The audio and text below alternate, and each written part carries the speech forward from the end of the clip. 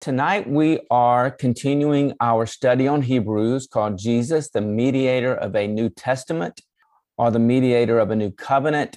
And just real quickly, as always, when we talk about New Testament, we're not talking about books of the Bible. We're talking about the blood of Jesus. The New Testament and the New Covenant are exactly the same. There's not a New Testament and a New Covenant. It's one and the same. Different translations will use the word testament. Other translations will use the word covenant, but they're both interpreting the exact same Greek word in Scripture. This New Testament it's not books, it's how we enter into a love relationship with God, where we are secure in full forgiveness of sins, complete cleansing of sins, confident and free in our relationship with God. He hasn't given us a spirit of fear, but he's given us a spirit of peace in our relationship with him. And so that's what we're talking about in this study. Jesus, the mediator, he's the one who brought God and humanity together through his blood so that we could have a relationship with God as our Father. Now, this is teaching number 30, and the title is How the Old Items in the Tabernacle Point to Jesus and the New Testament. And this is part 3. It's the brazen altar. Hebrews 9, verses 1 through 3 say this. Now, the first covenant or the first testament, some translations will have testament there, some will have covenant, but this is where we get the New Testament and the Old Testament or the Old Covenant. The Old Testament isn't books. The Old Testament is the law of Moses. Now, the first covenant, that's the law of Moses, started in Exodus chapter 24, verse 8. Now, the first covenant or the first testament had regulations for worship and also an earthly sanctuary. It was the temple in Jerusalem at one time. It's been destroyed, most of it, some still standing. The first earthly sanctuary was the tabernacle, which that's what we're looking at. Now, the first covenant had regulations for worship and also an earthly sanctuary. Verse 2 of Hebrews 9, a tabernacle was set up. In the first room of the tabernacle was the lampstand and the table with its consecrated bread. We looked at that the last couple weeks. And this was called the holy place. So that's the first room, is the holy place. Had the lampstand in it, had the consecrated bread in it. Verse 3, behind the second curtain was a room called the most holy place. Now, what I want us to do here is understand that if there is a second curtain, then there must have been a first curtain.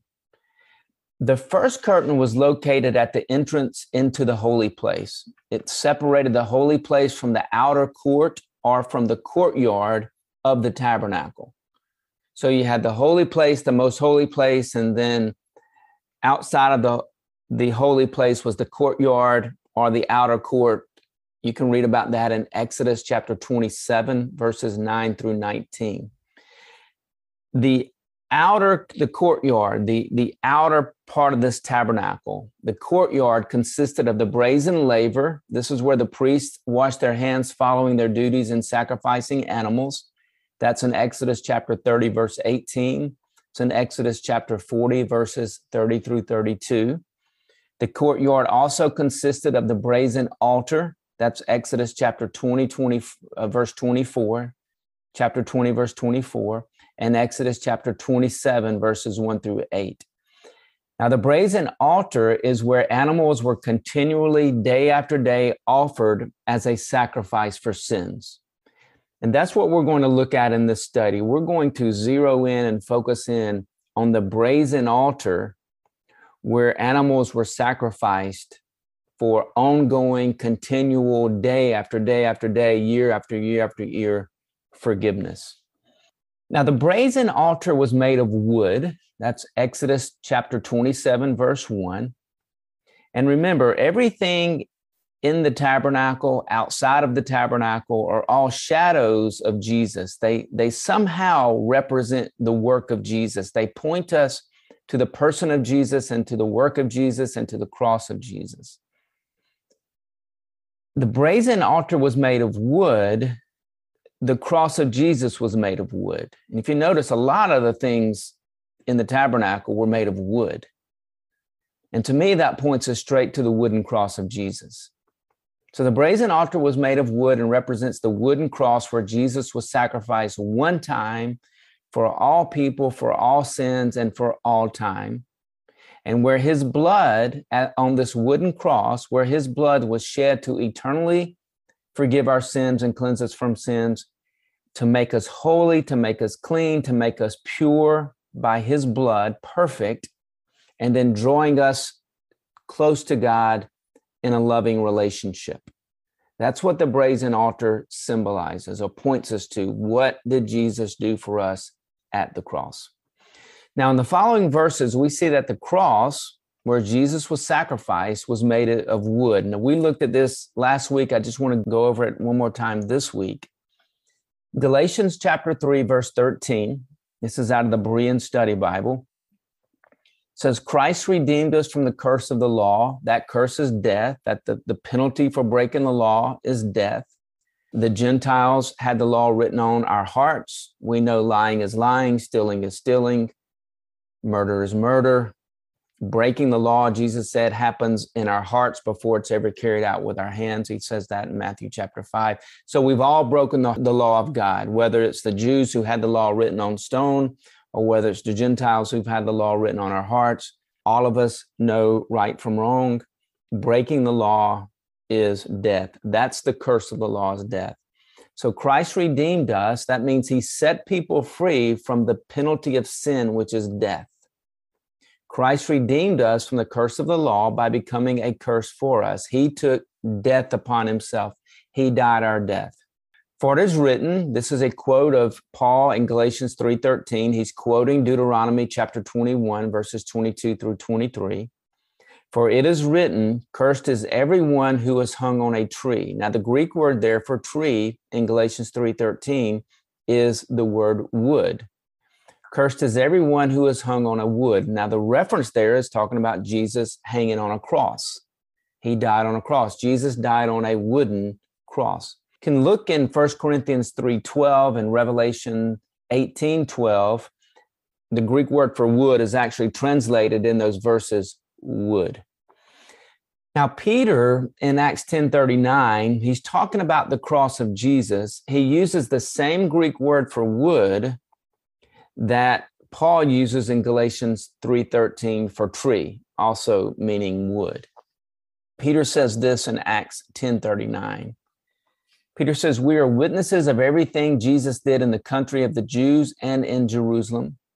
They killed him by hanging him on a cross. The Greek word there is the word for wood. It's the same Greek word of Galatians 3:13, but Jesus was hung on a cross. That's how the Romans executed people, on a wooden cross. So under the law, the animals that were sacrificed, they were sacrificed continually upon a wooden altar for the temporary forgiveness of sins. Jesus came to establish a new way of relating to God, and it's called the New Testament. Jesus said, this is the New Testament poured out for you, established for you in my blood for the forgiveness of sins. It's in Matthew chapter 26 and Luke chapter 22. So to establish this New Testament of grace, Jesus was sacrificed one time upon a wooden cross. That's our altar. That's his altar. That's the altar we go to. We go to the altar of the cross. I'll show you guys that in a little bit later in our study in Hebrews tonight. But to establish the New Testament of grace, Jesus was sacrificed one time, not over and over again like the animals were, but Jesus was sacrificed one time upon a wooden cross for the eternal forgiveness of sins, whereas the animals being sacrificed on the wooden altar brought temporal forgiveness of sins. That's why they had to keep sacrificing animals over and over again. Jesus' one-time sacrifice for sins brought eternal forgiveness of sins.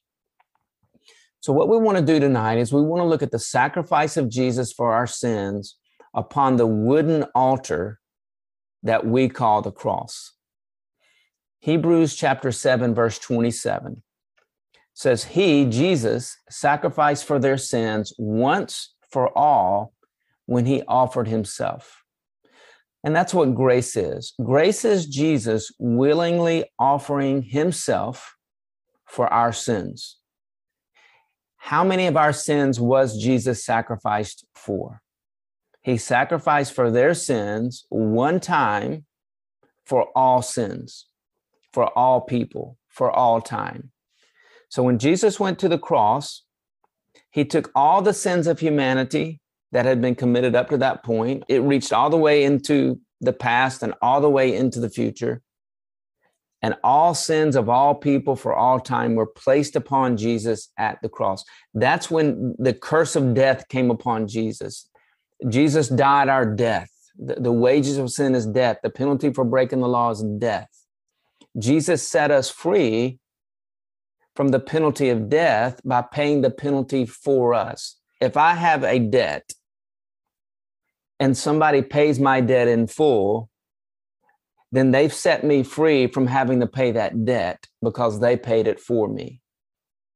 Well, Jesus paid our sin debt, which was death, and he paid it in full, and he paid it for all people, and he paid it for all time. And that's what Paul talks about in Galatians 3:13.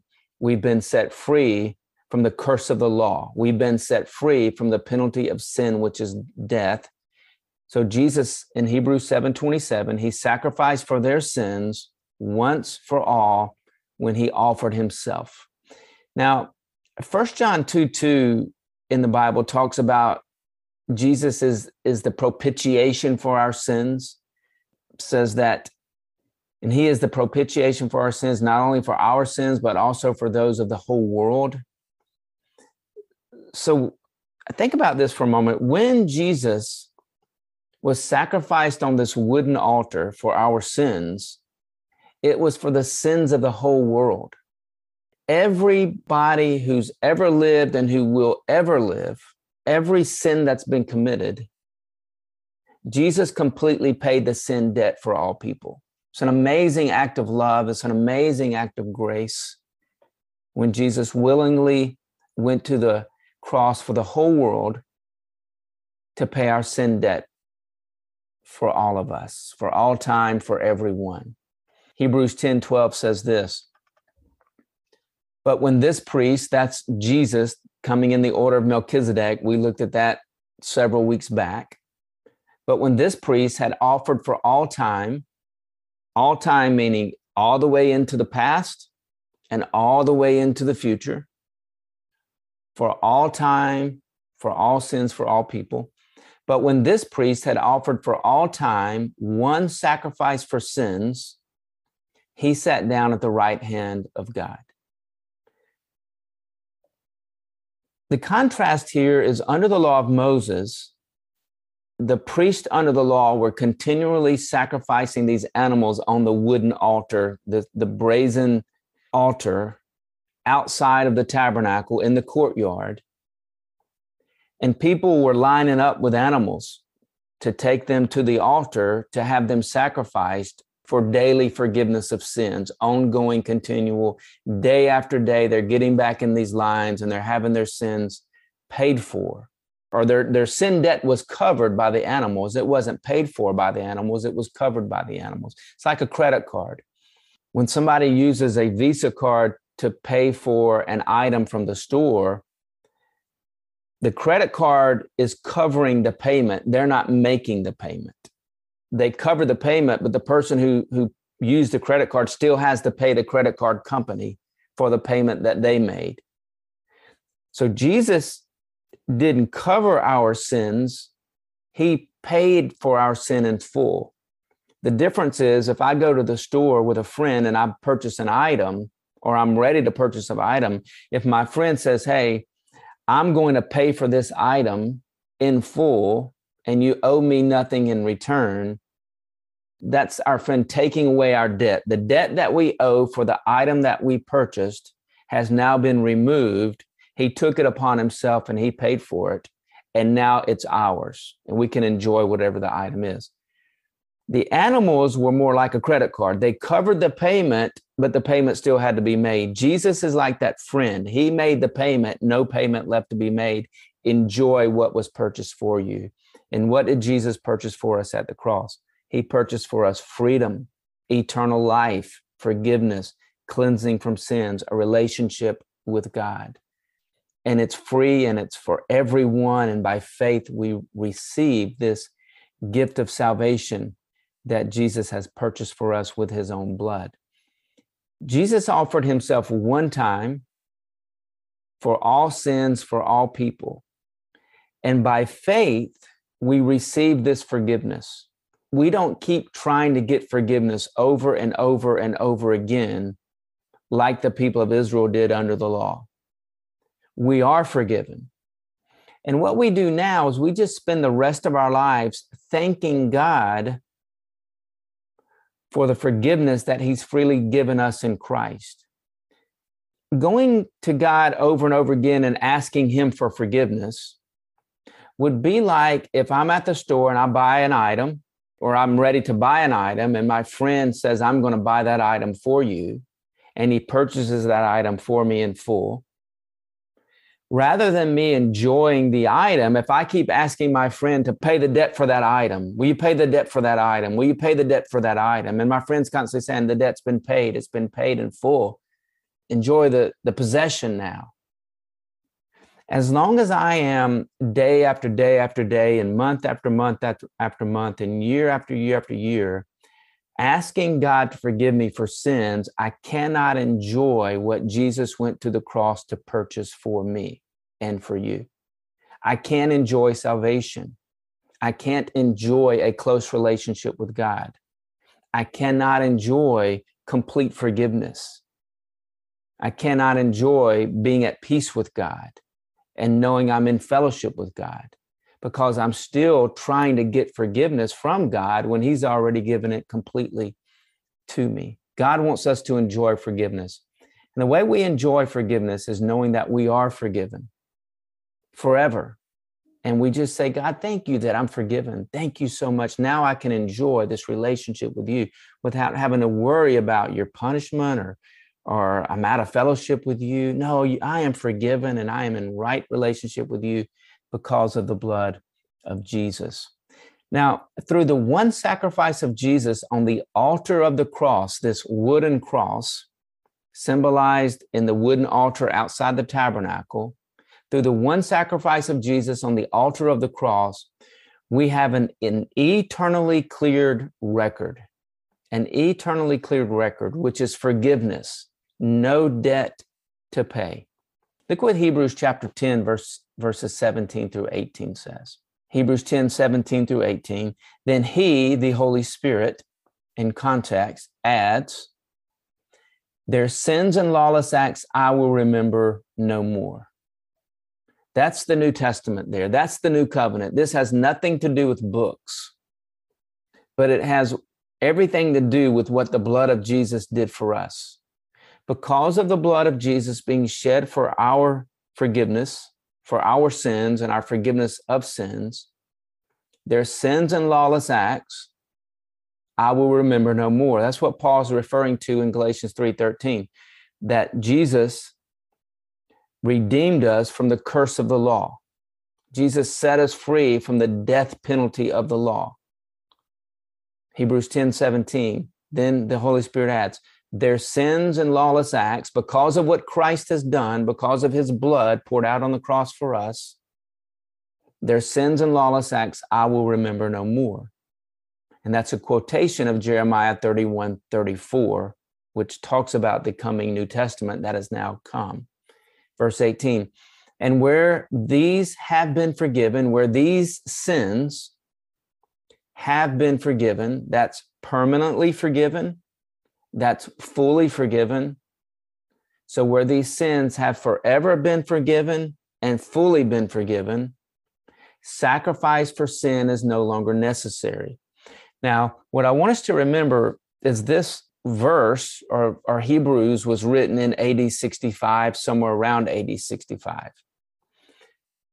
And this verse is directed at people who were literally still lining up at the wooden altar at the temple in Jerusalem and bringing their animals to the priests to have their animals sacrificed for the forgiveness of their sins. And then they would get back in line the next day or the next week or the next month and the next year. And they're constantly going to this wooden altar, this brazen altar that was a part of the Old Testament, part of the Mosaic law system. Talks about it in Leviticus and in Numbers and in Exodus. And what the writer is doing in real time when he wrote this letter to real people is he's telling the people, you're wasting your time sacrificing animals for the forgiveness of sins. You're wasting your time standing in line, waiting until it's your turn to get up to the wooden altar where the priest is and presenting your animal to be sacrificed for sins. It's a waste of time. That's what the writer of Hebrews means in Hebrews chapter 6. It's impossible to be brought back to repentance because it's impossible for the blood of bulls and goats to take away sins or to forgive sins, which the writer writes about that in Hebrews 10. Why is it impossible to be brought, repentance meaning to forgiveness and to cleansing of sins in the Hebrew world? It's impossible to get forgiveness through the law of Moses is what it's saying, by sacrificing an animal, because forgiveness doesn't come through an animal sacrifice. It comes through the sacrifice of Jesus on a wooden cross, where his blood was shed for all of our sins, for all people, for all time. And so he's telling the people here who are reading this in AD 65, he's saying the New Testament that's talked about in Jewish scriptures, Jeremiah 31 through 34, is now here. The Old Testament is obsolete and outdated now that Jesus has come, the Messiah, and he shed his blood for the forgiveness of sins, establishing the New Testament. And now that your sins have been completely forgiven through the blood of Jesus, it's no longer necessary to bring an animal to the priest to be sacrificed. That's what's going on in that verse. The modern day Christian has been taught to do what the Jewish people were doing every day, which was seeking forgiveness. The only difference is the modern day Christian isn't sacrificing animals. We're just going straight to God. God, forgive me. I'm so sorry. God, forgive me. Constantly, every day, day after day after day, year after year after year.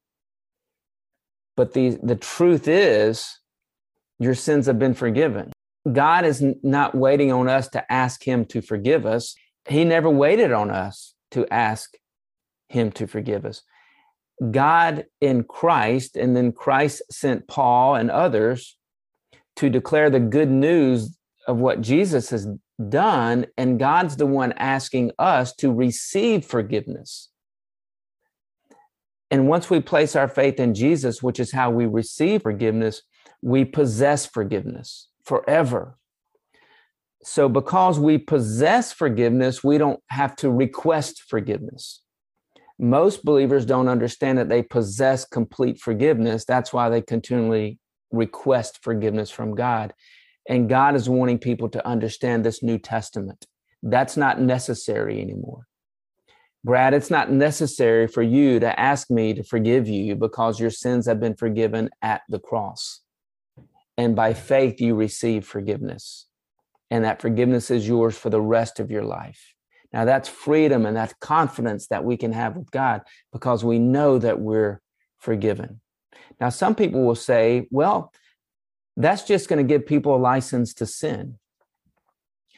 And what I've heard someone say before is this, that most people have never heard about grace, and they're doing a really good job sinning. It's not that grace gives anybody a license to sin. People naturally sin, and they've never heard about grace. What grace is the power in the life of a person to help them say no to sin, to help them grow in their relationship with God. It's the very opposite of what people are typically accused of. Okay. Jesus goes to the cross. He sacrifices himself for our sins. As a result, we have an eternally cleared record. You will never be guilty of sin again because Jesus took our guilt upon himself at the cross. We are innocent of sin. God sees you as no debt to pay. You have no debt to pay. When we ask God to forgive us, what we're saying is, I now have a sin debt. I have a sin debt. So God, forgive me because I have a sin debt. Your debt was nailed to the cross with Jesus. You have no sin debt. Faith receives, faith believes, faith trusts in the payment that Jesus made for our sin debt. And that debt is now forgiven forever. And we receive that by faith in Jesus. So because of the sacrifice of Jesus, because the shed blood of Jesus upon this wooden cross, we have an eternally cleared record, and we have an eternally clean heart, which means we're holy, we're clean, we're pure before God. An eternally cleared record is no debt to pay. And an eternally clean heart is we're not dirty before God, so to speak. We're righteous, we're clean, we're pure. The blood of Christ purifies from all sin. 1 John chapter 1, verse 7. Hebrews chapter 1, verse 3. The blood of Christ purifies from all sin. We have an eternally clean heart. Every time we sin, it doesn't mean I'm dirty before God again. It doesn't mean I have a debt before God, and it doesn't mean I'm dirty before God when we sin, because that debt has been permanently paid. Our hearts have been permanently purified. If sins caused us to go in debt again, and if sins caused us to be dirty before God again, and if confessing our sins removes the debt, and confessing our sins individually makes us pure, then I've got to bat 1,000. I cannot miss one sin. Which then begs the question, how many sins have we committed that we didn't even know we committed?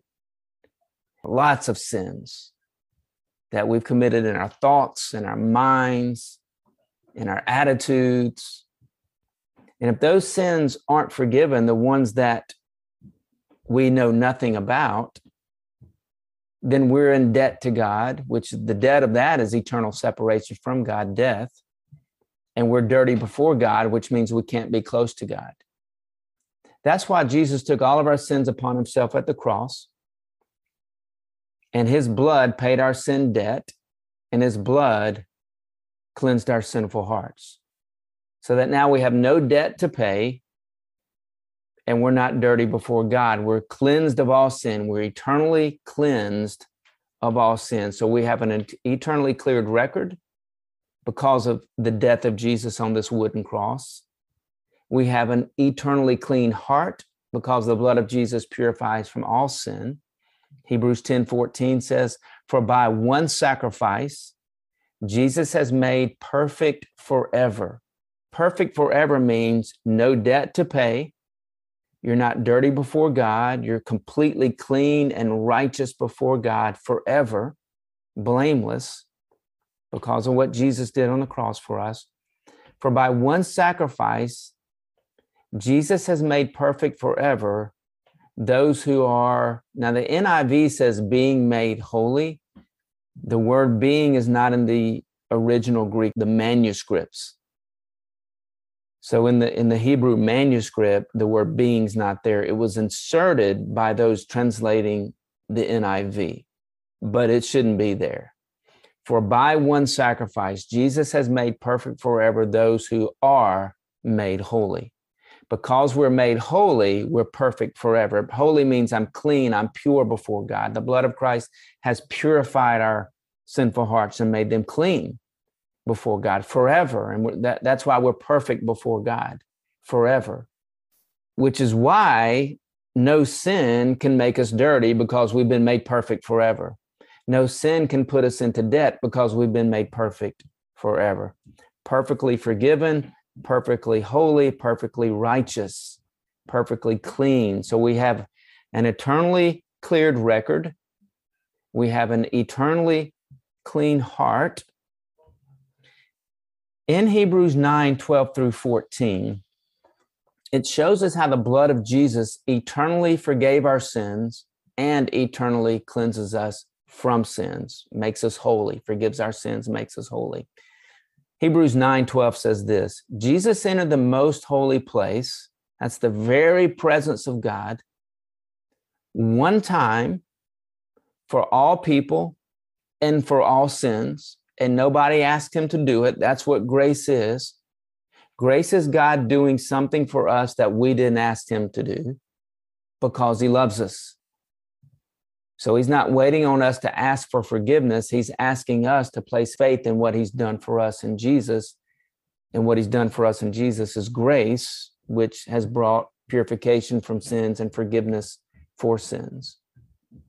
So Jesus entered the most holy place once for all by his own blood, thus obtaining eternal redemption. So one of the things you'll hear me say a lot in this Hebrews Bible study is I'll use the word eternal because the New Testament, this new covenant is an eternal testament. It's an eternal covenant that what Jesus did on the cross lasts forever. It's eternal.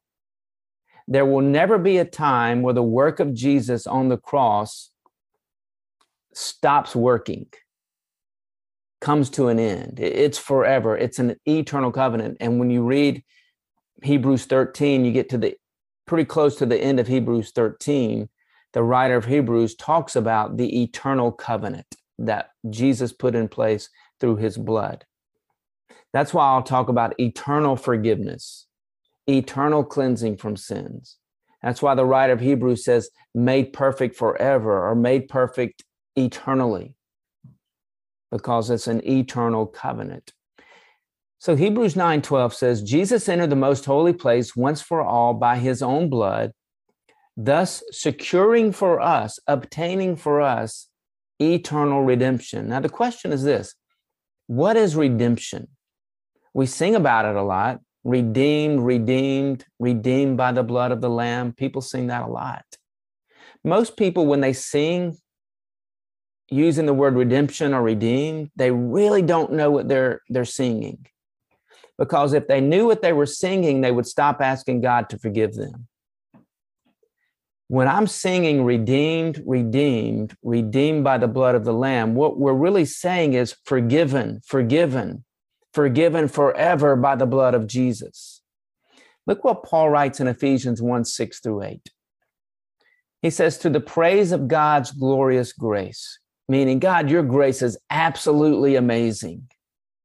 And he's going to tell us why the grace of God is so amazing here. Ephesians 1:6-8. To the praise of God's glorious grace, which he's freely given us in the one he loves.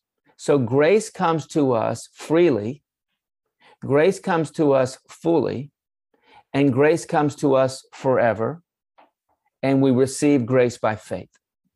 Grace is everything God has done for us in Christ. To the praise of God's glorious grace, which he has freely given us. So he's given us his grace. It's free.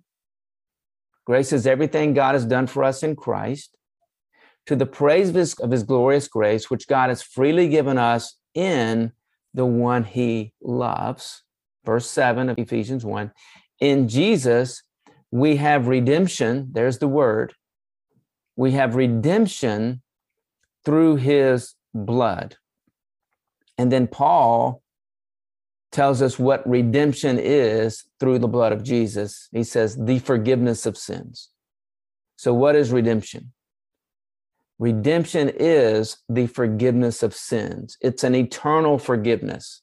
It means our sin debt has been paid in full. It's been paid forever, and it's been paid for everybody. And anybody can place their faith in what Jesus has done and experience forgiveness. And forgiveness is not something we seek from God every day. Forgiveness is something we receive from God the very day we place our faith in Jesus, and it's ours forever. We are redeemed. We are forgiven by the blood of the Lamb. When people continually to ask God for forgiveness, they do not understand the power of the blood of Jesus. They just don't understand it. It's not their fault. They've never been taught it. Churches aren't teaching it. I mean, they'll talk about the blood of Jesus, one Sunday, and the next Sunday they'll say, we need to keep asking for forgiveness.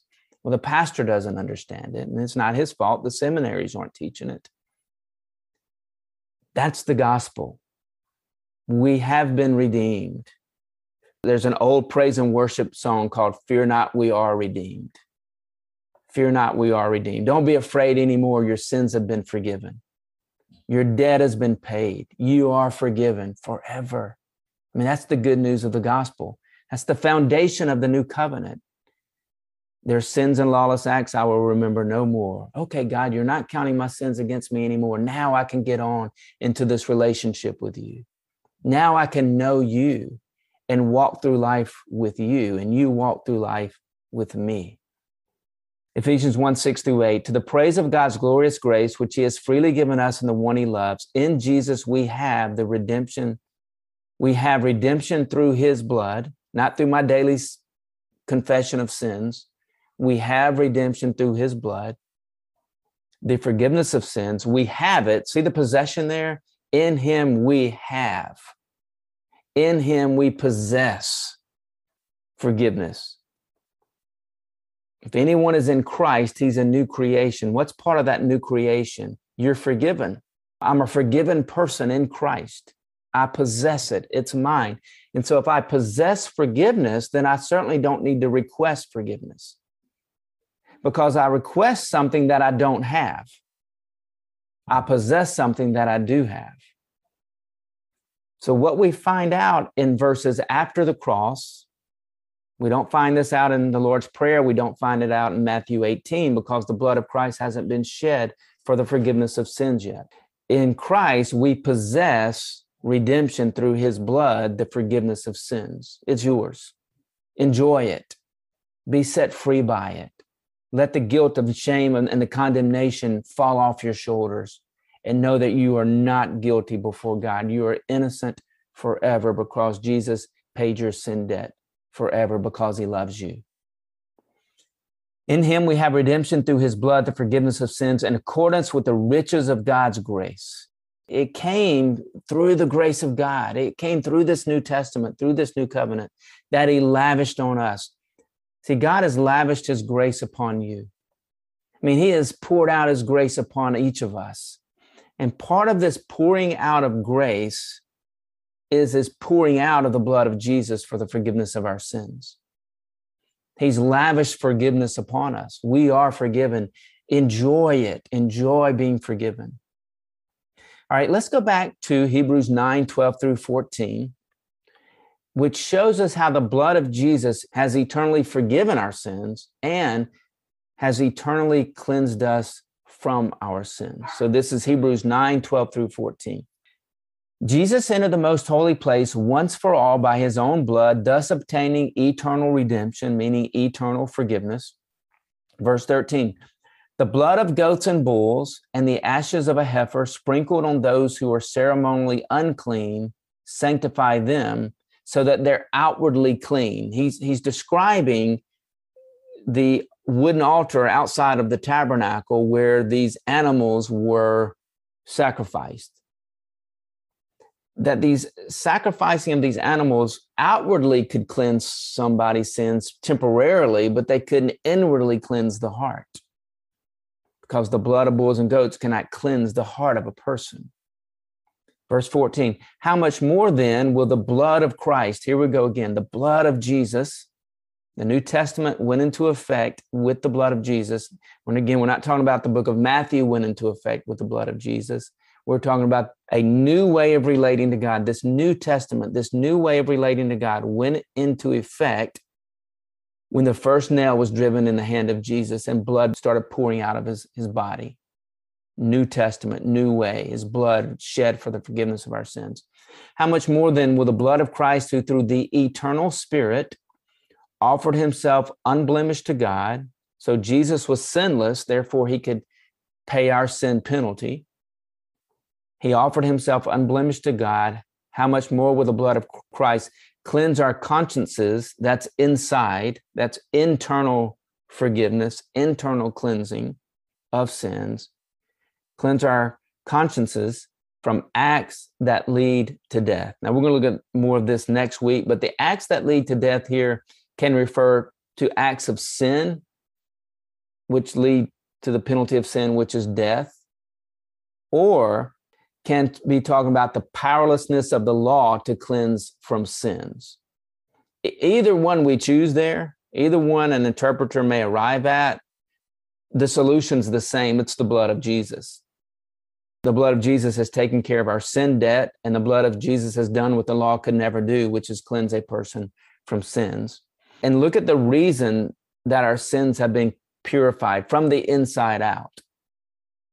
Those thoughts that we have that, what if I miss one of those sins and I don't confess that thought I had, or that attitude I had, or that desire that I had? What if I don't confess that to God?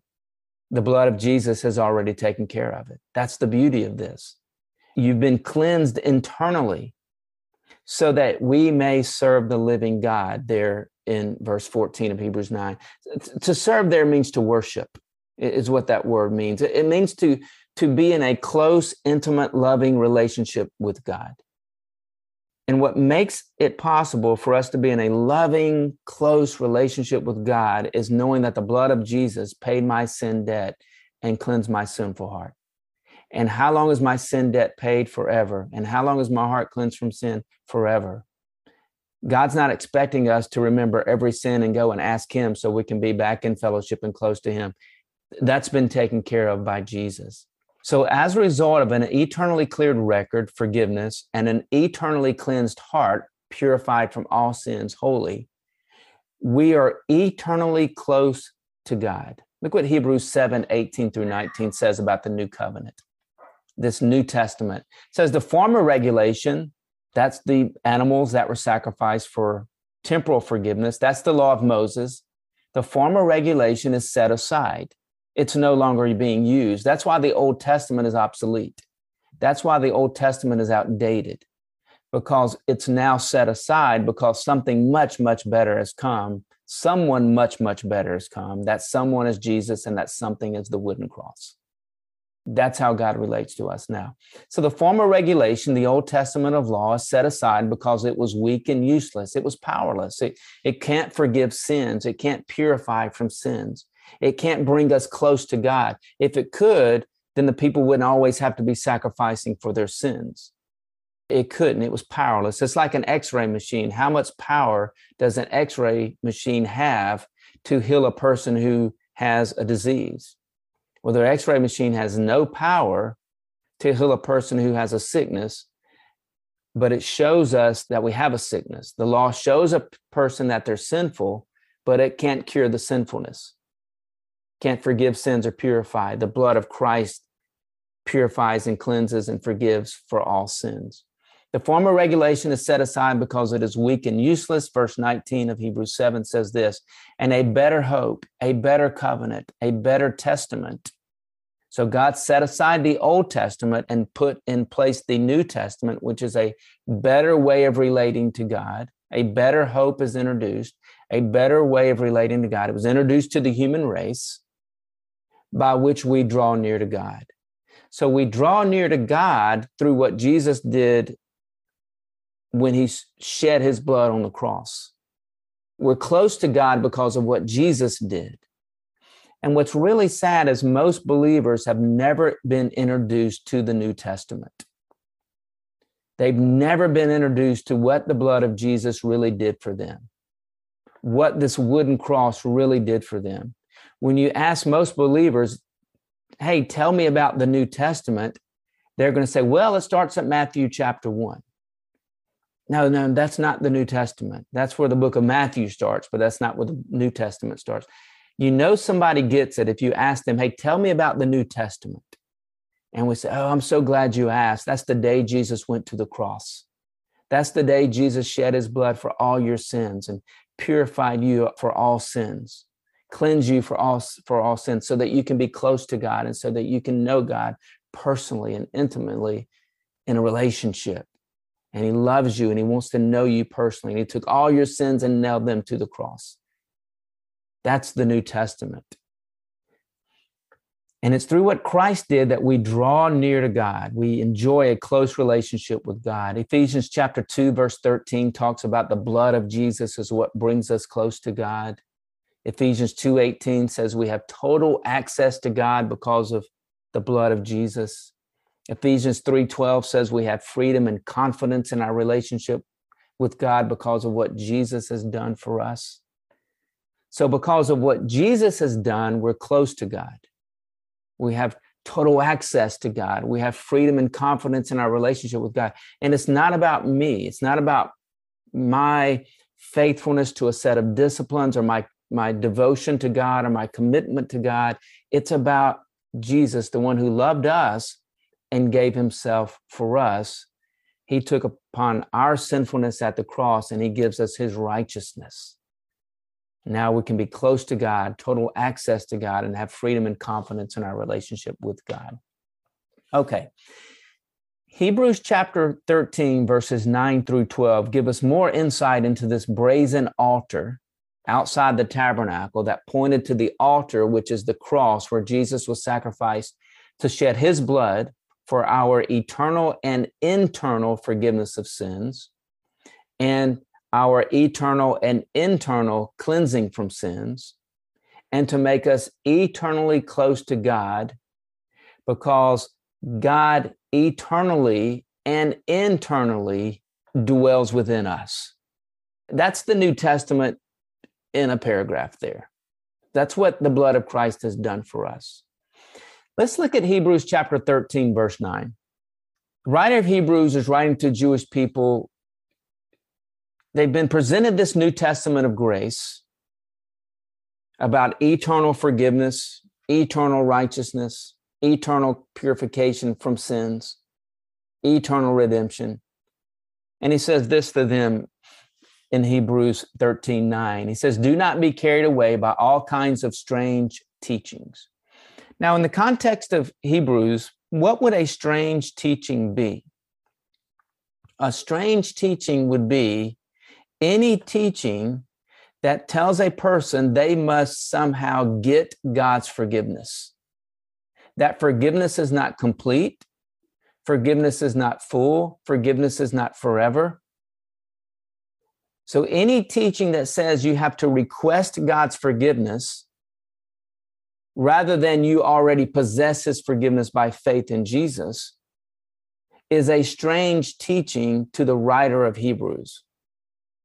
He's just educated the Jewish people on what grace has done for them: eternal forgiveness, eternal purification from sins. So it says any teaching that you hear that says you have to get more of God's forgiveness or stay forgiven by God or try to maintain fellowship with God and maintain closeness to God by continual confession of sins, and any unconfessed sin you have in your life puts you out of fellowship with God. Make sure you have no unconfessed sin and no short account. Keep your short accounts on sins. That's a strange teaching because it's in direct contradiction to what Jesus did at the cross. It's in direct contradiction to what the entire book of Hebrews is about. There's a lot of strange teachings going on in churches all over the world, telling people, yeah, Jesus paid your sin debt in full. Jesus paid it all. Come to Jesus and have all your sins forgiven. And then the next message we hear is, but you need to keep asking for forgiveness so you can stay close to God. That's not even a logical teaching. That's a very strange teaching when it's put up beside what Jesus did for us at the cross. So do not be carried away by all kinds of strange teachings. It is good for our hearts to be strengthened by grace.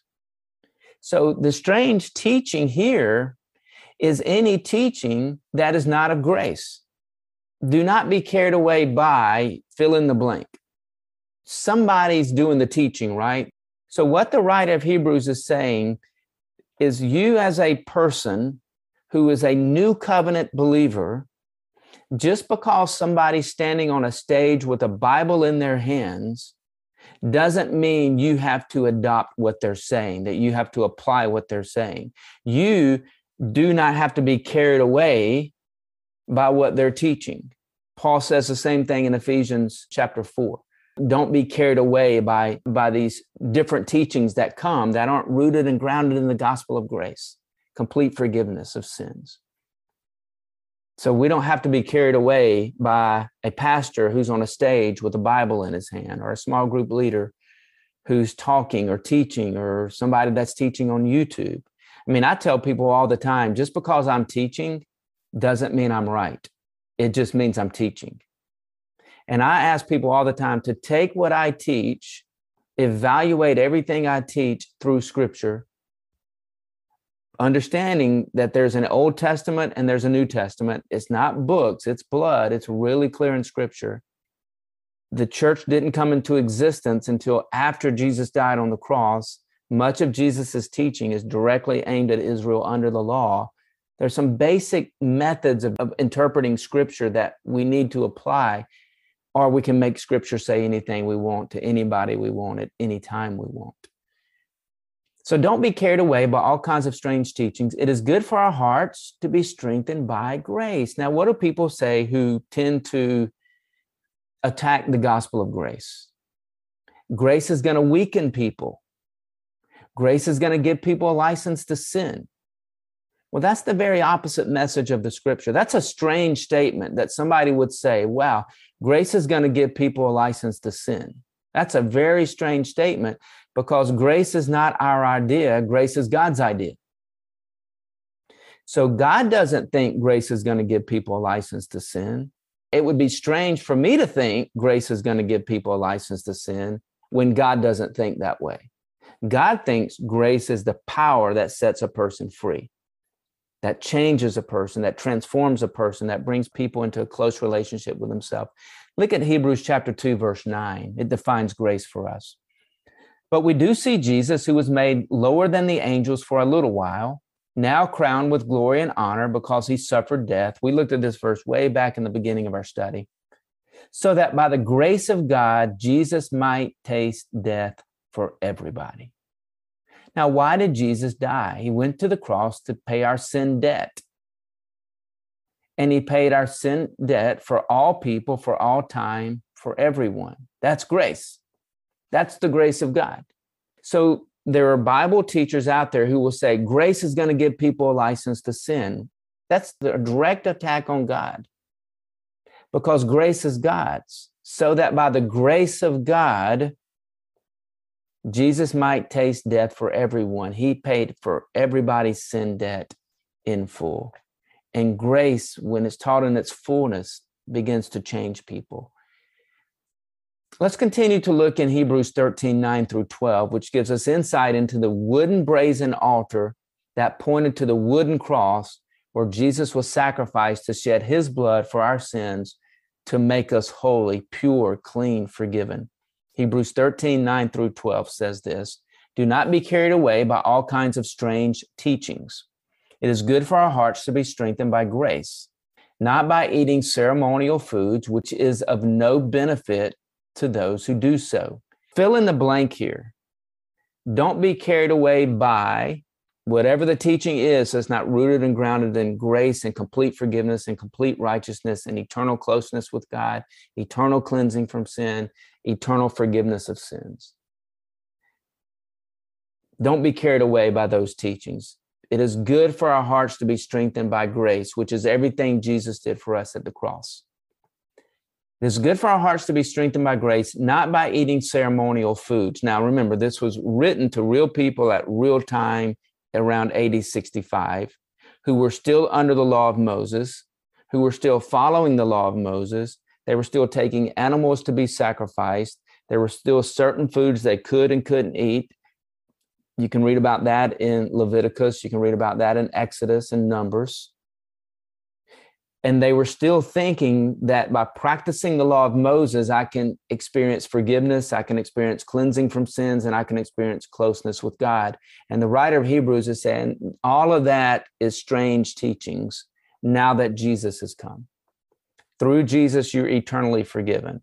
Through Jesus, you're eternally close to God. Through Jesus, you're eternally cleansed from all sins. Nothing you do to try to get forgiveness, get close to God, and cleanse yourself from sins is any benefit. It doesn't work. For me to try to get forgiveness, get close to God, and get clean from sins is to say that the cross isn't enough. And that would be a strange teaching, because we all know the cross is enough. Jesus did it all. Verse 10, we have an altar. That's those who've come to faith in Christ. Here's this brazen altar. Here's how it points to Jesus right here. This wooden altar points to the wooden cross. We have an altar from which those who minister at the tabernacle have no right to eat. Now, what does that mean? What did it mean to the writer when he wrote it? What did it mean to the audience when they read it? We have an altar. The altar was where the animal was sacrificed, right? The brazen altar outside the tabernacle. We have an altar from which those who minister at the altar at the tabernacle have no right to eat. Those who minister at the tabernacle were the priests who were sacrificing the animal at the wooden altar outside the tabernacle. Certain animals, the priest, once they were sacrificed, they could take the meat of that animal and it would become their food. That's what they would eat. So the priests who were sacrificing the animals outside of the tabernacle at the brazen altar could eat certain meats of certain animals that were sacrificed. So what the writer of Hebrews here is saying, listen, we have a different altar that we eat from than what the priest under the law of Moses eat from. We have a different altar. Now he's going to tell us exactly what is the altar that we eat from, believers in Jesus. Verse 11, the high priest carries the blood of animals that have been sacrificed into the most holy place as a sin offering. But the bodies of the animals are burned outside the camp.